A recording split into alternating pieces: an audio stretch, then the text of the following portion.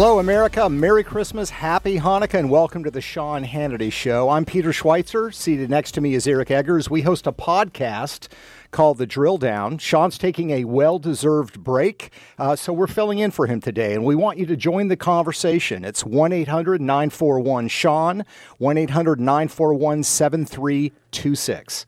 During the day, we host the podcast, but today we host Sean Hannity's national radio show. It's the third year in a row we've been fortunate enough to do that, and I think it's only appropriate because people know you and I think know our organization, the Government Accountability Institute, because of the news we've broken about Hunter Biden and about Hillary Clinton and about the interference of money and government corruption in Washington, D.C., and it turns out, even though it's Christmas time, there's still actually plenty of that to talk about. There is. There's plenty of that to talk about. We're going to talk about Hunter today, and we're going to give you the case. I think the best case that I would argue convincingly shows that bribery charges could be warranted or are warranted with Joe Biden, President of the United States. We're also going to talk about the situation on college campuses, and we're going to bring on a couple of guests who are actually fighting back. Let's not just complain about what's going on campuses. We're going to talk about some of the ways we can effectively fight back. You mentioned that you think that's so important, and that's what America wants to hear from us, and that's what maybe they need to hear in this season of the holidays, right? It is a season of darkness, but there is hope in the darkness, as many churches around the country are probably reminding you. You think people are tired of being told how bad things are, and, you know, things are bad. We actually have, for the first time in the Biden administration, a majority of Americans say they plan to cut back on their holiday shopping. That's up from 46% the year before and 40% in 2021. But you actually were in the heartland of America over the weekend. You gave a speech in Indianapolis, and you said you met with patriots who you said they're looking for one thing, and that is solutions. Yeah, I mean, it was amazing because, again, there's a lot of doom and gloom. We report on corruption and cronyism, which is not always a fun, light topic to deal with. But I gave a speech on Saturday night to the First Principles Forum in Indianapolis. It's a Saturday night, the weekend before the Christmas really kicks in, and 300 people showed up to talk about Biden corruption, and what they wanted to talk about, what are positive things they can do in their community to make a difference. And I tell you, it was so encouraging. There were young people, there were old people, they were knowledgeable, they were engaged, and they weren't sitting around with their hands thrown up saying there's nothing we can do about it. They said, we've got to figure out how to fight back. And this is what makes Peter Schweitzer America's most beloved journalist, America, because not only can he break news, not only has his reporting led to, I think, the very real investigations surrounding Hunter Biden, he can also, in the humblest way, brag about the size of the speeches he gives on Saturday. 300 people, in case you were write that one down. And I counted every single one of them. But honestly, one of the topics that a lot of people were discussing was inflation, and in the casual conversation about how prices are so sky high. And this, I think, is the real problem that the Biden administration faces when people think of the economy. They want to change the subject. They want to redefine what inflation is. But the fact of the matter is inflation's a huge problem, and it's not going away. I think inflation is a problem, and we'll talk about why it's a problem. And even NPR is admitting, well, it's a problem, but maybe it's not as much of a problem as it was last year, because they're introducing a term called disinflation, right, which you thought meant that prices are going down. No. Deflation, yeah. No, that's not disinflation. It turns out disinflation is when the amount of inflation is decreasing, which we're told is something we should feel better about. But I think that's what's crazy is we're told, oh, the economy's getting better. But when you've got things like auto insurance is, according to NPR, up 20%, frozen juice is up 15%. I mean, just go to the store. Things aren't cheaper. And even if the cost is down maybe compared to last year, the costs are not down compared to 2 years ago. And I think they say, well, inflation's only 2% more this year than it was 12 months ago, and that's better than the 12% jump it was the year before. But costs are still up, and America's memories don't reset from year to year. No. They go and they see what milk costs and say, it didn't used to be that way. And rightly or wrongly, they blame the president for it. And I think you would say it's correct to blame the president of the United States for what things cost right now. Absolutely. Look, Joe Biden came in, and in 2021, the first thing he did was increase federal spending by 50%, $2 trillion from a $4 trillion base. That led to inflation, which of course forced the Federal Reserve to increase interest rates. And that is the direct cause of inflation. That's why the Fed had to do what they did. And that's why housing costs are at an unprecedented level in United States history, and why we had another report that came out today about homelessness. You've got inflation that's hitting everybody, but in its most extreme form, you have greater homelessness. So as we struggle maybe to pay our bills or to, we're scaling back on the number of gifts we're getting, there are people that are actually out of their home because they can no longer afford to live there. Homelessness is up 12% over the last year. That's the highest level ever since they started keeping track in 2007. And it's interesting, right, that homelessness is up 12% right now. And by the way, for as much as you hear about the, some of the very culturally enlightened trends that the Biden administration likes to embody, right? So, but homelessness is very decidedly anti-woke because blacks and Latinos make up 70% of homeless Americans. Yeah. And you think there's something interesting about today being a day in which we have a new report on homelessness. This is quite ironic because today, as this report gets released, is the 20-year anniversary of Gavin Newsom's 10-year plan to end homelessness in San Francisco. And he is just, I think, the poster child for the broader problem, which is a lot of people on the political left talk about it, but they never fix it. And the reason is that they are, I think, largely to blame for a lot of the problems that we have when it comes to homelessness. You had, of course, the deinstitutionalization of people that are having mental health challenges, no longer able to get help, but also just the craziness of big government regulations. There's a affordable housing unit in Los Angeles, the Wall Street Journal reported on this, that just got completed. And Which, you think, now that seems great. like a wonderful thing, right? Yeah. Happy holidays to the homelessness in Los Angeles. Right. You now have a home for the holidays, which is great. Yeah, it's Lorena Plaza. Here's the problem. They started building it in 2006. It's taken them 17 years to build it, and that's largely because of the laws, the requirements, the complexity of the federal subsidies, all the bureaucracy they had to deal with. And these were for the working poor, people that are maybe working as landscapers or other in in Los Angeles, that gives them a decent place to live. This is how long it takes. So government doesn't solve this problem. It helps cause this problem. I think you're ignoring the real benefit and the real highlight of this particular story. Yes, it may have taken 17 years to build a 49-unit affordable housing project in Los Angeles. And yes, this may be the 20-year anniversary of Gavin Newsom's 10-year plan to end homelessness. But I'm willing to bet you that over those 17 years, they constructed this affordable living complex in a very environmentally sustainable way. I bet it's filled with smart thermostats. I bet that it's not adding to climate change. They probably lifted it up at the recent COP summit and said, this is what the future should look like. Yeah, and this is the problem. The left says they prioritize everything, which means they don't prioritize anything.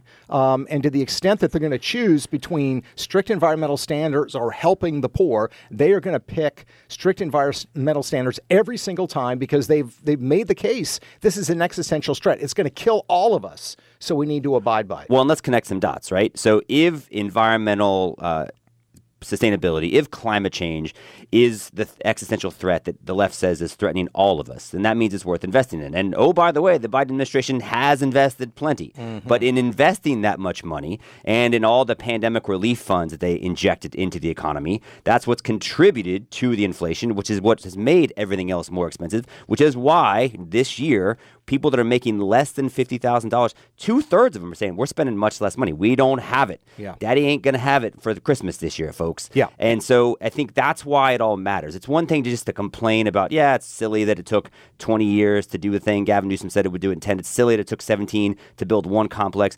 But at the end of the day, there's a real price tag for these failed policies. And increasingly, everyday Americans are stuck with the bill, which means they can't pay for the things that matter to them. That's right. That's right. And this is the problem with a broken administration and a broken policy, and they will not admit their contribution to this issue. They will not admit to the fact that they're pushing for this agenda. We're going to talk about this in a little bit with Seamus Bruner, but they're pushing this agenda that is increasing the costs of basic foods for people in the name of fighting climate change. And it's intentional. They want the price of certain food items like meat, for example. They actually want it to go up because guess what? They want you to eat less of it.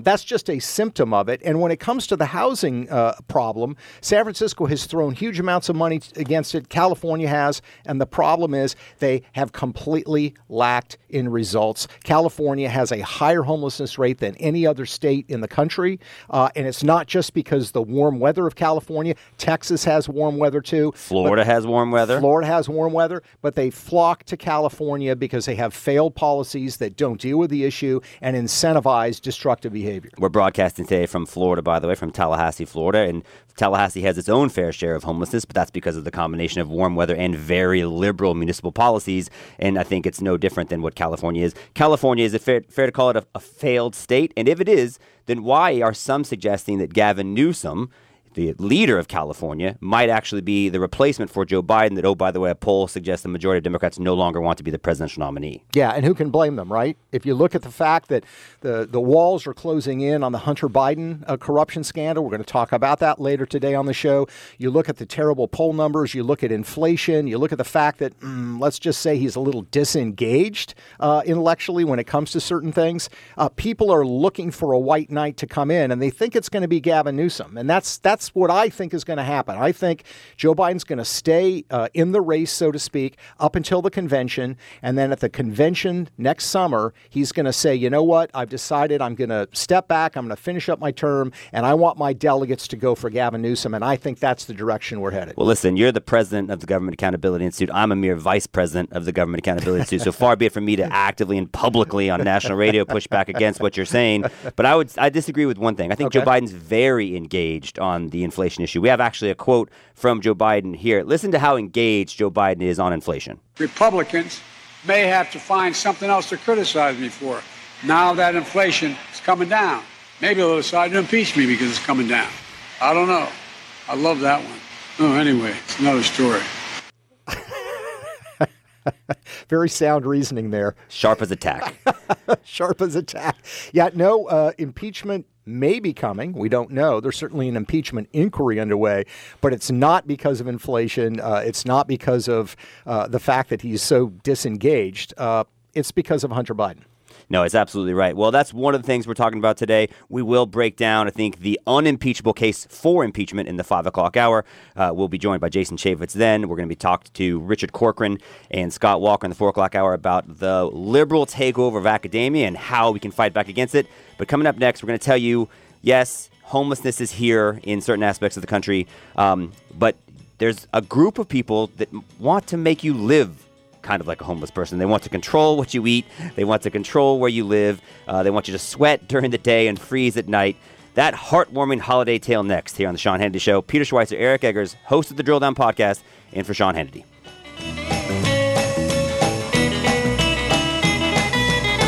The biggest newsmakers, the best coverage, and the issues you care about every single day.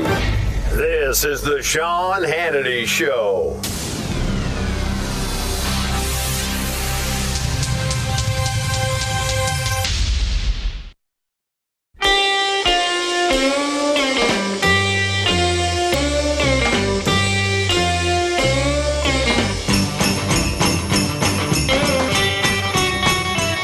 Peter Schweitzer and Eric Eggers, we're filling in on the Sean Hannity radio show. We want you to join the conversation, 1-800-941-7326. We have the Drill Down podcast, and we were talking earlier about inflation and food prices. But Eric, we don't need to worry because they had a meeting in Dubai with 70,000 people showing up, and they're going to solve this problem. Yeah, from the people that told you could no longer buy a fossil fuel-powered vehicle come the people that will tell you how to grow, which food you're allowed to eat, and when you're allowed to eat it. The headline coming from COP, the Council of Parties, this is the 28th version of this collection of global do-gooders. They have now told us that food is on the table, and that should absolutely terrify everybody. Yeah, and what it means, by the way, is they are seeking a dramatic reduction in the amount of meat that is produced, primarily beef, because they say it's not good for the environment. What that means is it's going to get a lot more expensive. Now, the elites that fly to Dubai on their private planes for this conference, they'll be able to still afford it. You know, they're going to get that nice big roast. The rest of us, it's going to get really expensive to do it. And I think there's a certain irony, by the way, that this event being held in an oil-producing country didn't really focus as much on dealing with fossil fuels, which presumably you would think they'd want to. Instead, they go the direction of agriculture, and small countries like Vanuatu are looking for a big payday. Yeah, lots of big takeaways from this thing. For the first time, they agreed to create this fund by which what they call the polluting countries, aka the big wealthy countries, will now give money to the poor countries. So countries like, the Marshall Islands, like, we didn't come here to sign our death warrant, but we will pick up a check. And that's essentially what the John Kerry's of the world's like, oh, you're very brave for being here. Please take this check with our sincere apologies. But that's literally what they're doing. And so I think those are the things that are on the table, not the least of which is going to be, hey, if 30% or if a third of the greenhouse gas emissions come from the way we grow food, that's one of the headlines in the news, then guess what's next in terms of the things they're trying to control about your life. So coming up after the break, we're going to talk to our fantastic colleague, Seamus Bruner. He's at the Government Accountability Institute. Also, how many amazing researchers do we have and authors in our stable? Too many. But Seamus's book, Controligarchs, is blowing up the internet. It actually created a new word. The word of the year in Australia is controligarch. And so he's the one that broke the story about Bill Gates and his how much farmland he's buying and how he's got the patents on these seeds. So if you're wondering who's in charge of telling you which food and where you're allowed to grow it, Bill Gates is a moment, and he can explain on this other news. Yeah, so we're going to look forward to Seamus talking about that. We're very proud of him. He started with us as an intern 10 years ago, and he's now written several books. So stay with us. We'll be back shortly. And again, join the conversation, 1-800-941-SEAN. We'll be back after this.